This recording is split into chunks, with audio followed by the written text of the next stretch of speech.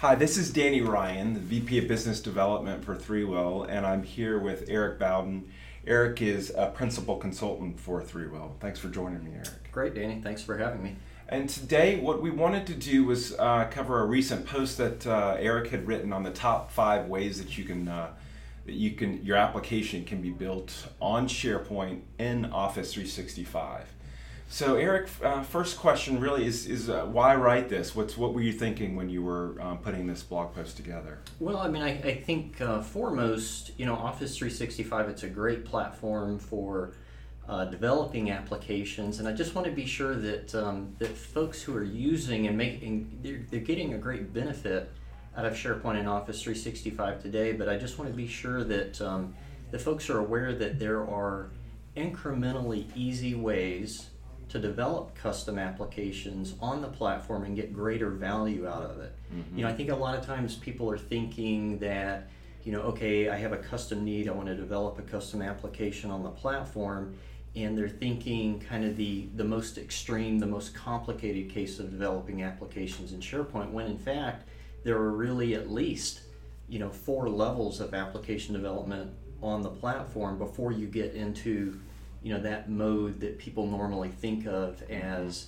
developing applications on the platform. So I really wanted people to be aware just how easy it is to really configure and customize the platform to get greater value out of it. I could see how, like right now, probably as people are moving to the cloud, that customization might be a dirty word, right? Because some of the things that might be prohibiting them from moving all the way into the cloud.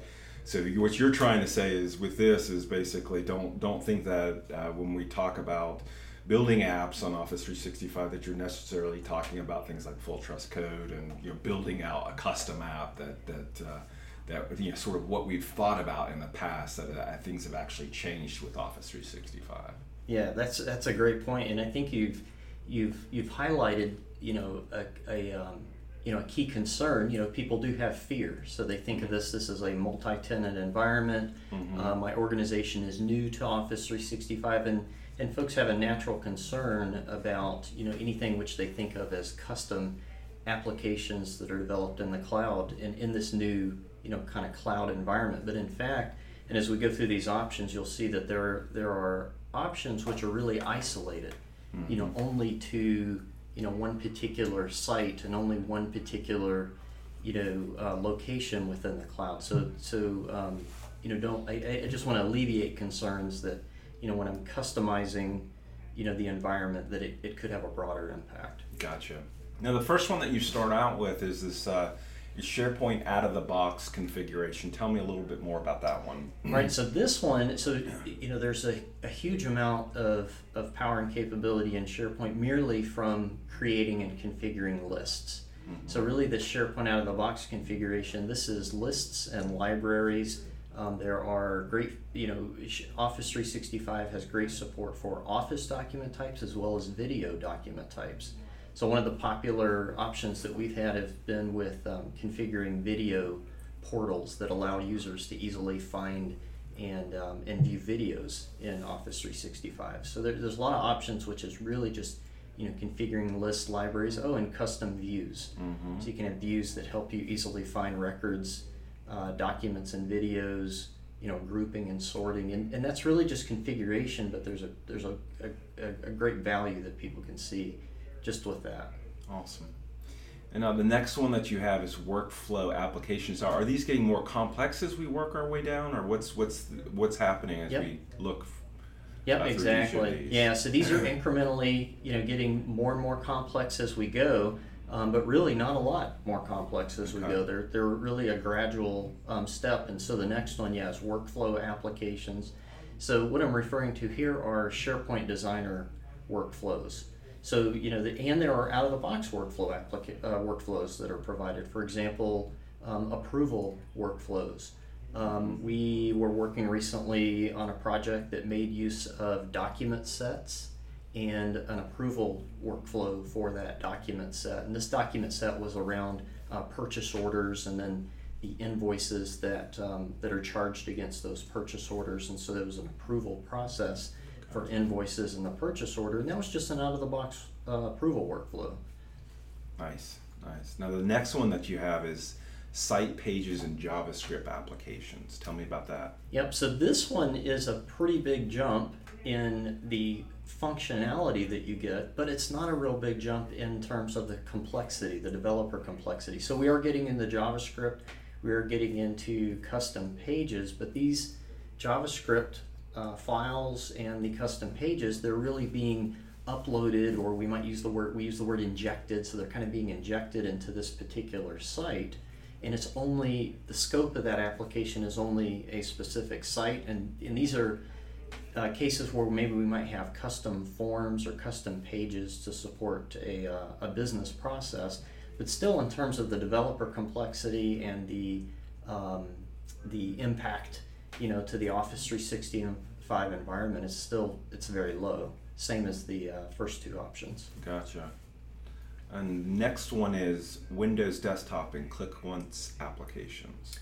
Right. So up until this point, we've really been looking at either just simply configuring SharePoint, or we've had what are really called, we would refer to as browser customizations. But now, with the Windows Desktop and Click Once applications, these are options where we have some more heavy custom application development that needs to occur. For example, one project that we worked on used a Click Once application to generate PDF documents. Mm-hmm. And so, back in the old days, this would have been server-side code running on the SharePoint server.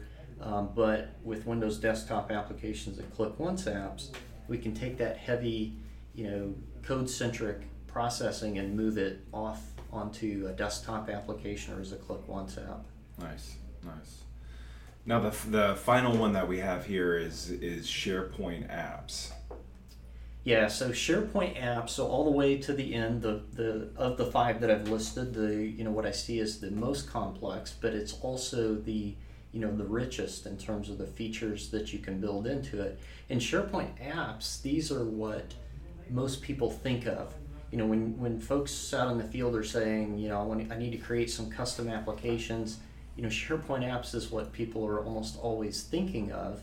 And part of this blog post is really in a way to discourage that, because SharePoint apps, that's where we're looking usually for like an Azure environment. These are called provider hosted apps, where the heavy processing and the UI is hosted really outside of SharePoint. And these have the greatest amount of functionality, but they also have the infrastructure that you need to have set up, and they're the most complex of the five, and they're really the kind of app that of course we'd like to see more of, but it's really here in part to illustrate that there's a lot that can be done before you get all the way to SharePoint apps. Nice.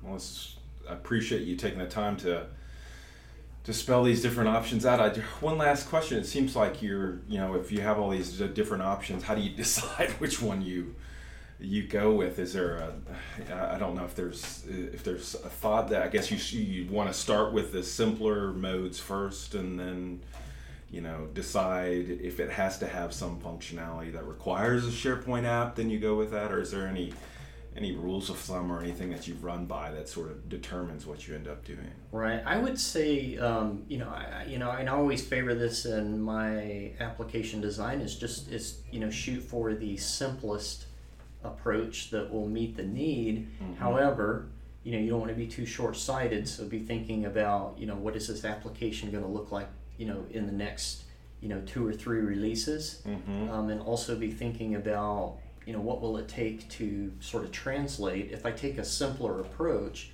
that I don't think is going to meet my needs down the road, be thinking about what's it going to take to translate that, sort of simple approach into a more complicated design down the road. For example, maybe I might start with site pages and JavaScript applications, which is sort of my third tier out of 5, and then maybe down the road I might want a full-blown SharePoint app because I have some back-end processing that's necessary, and that's think about what kind of a jump that is.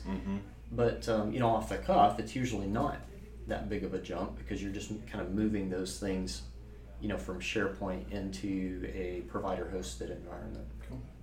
Well, I appreciate you taking the time to lay out these options for us. And for any of the listeners, if you're interested in building out apps on Office 365, please feel free to drop by our website, threewheel.com, and look for this blog post, Top 5 Ways Your Application Can Be Built on SharePoint and Office 365. Drop by, leave a comment for Eric if you've got other things that you want to add to the conversation, and we really appreciate it. Thank you, Eric, for your time. You bet. And we appreciate you listening to this podcast.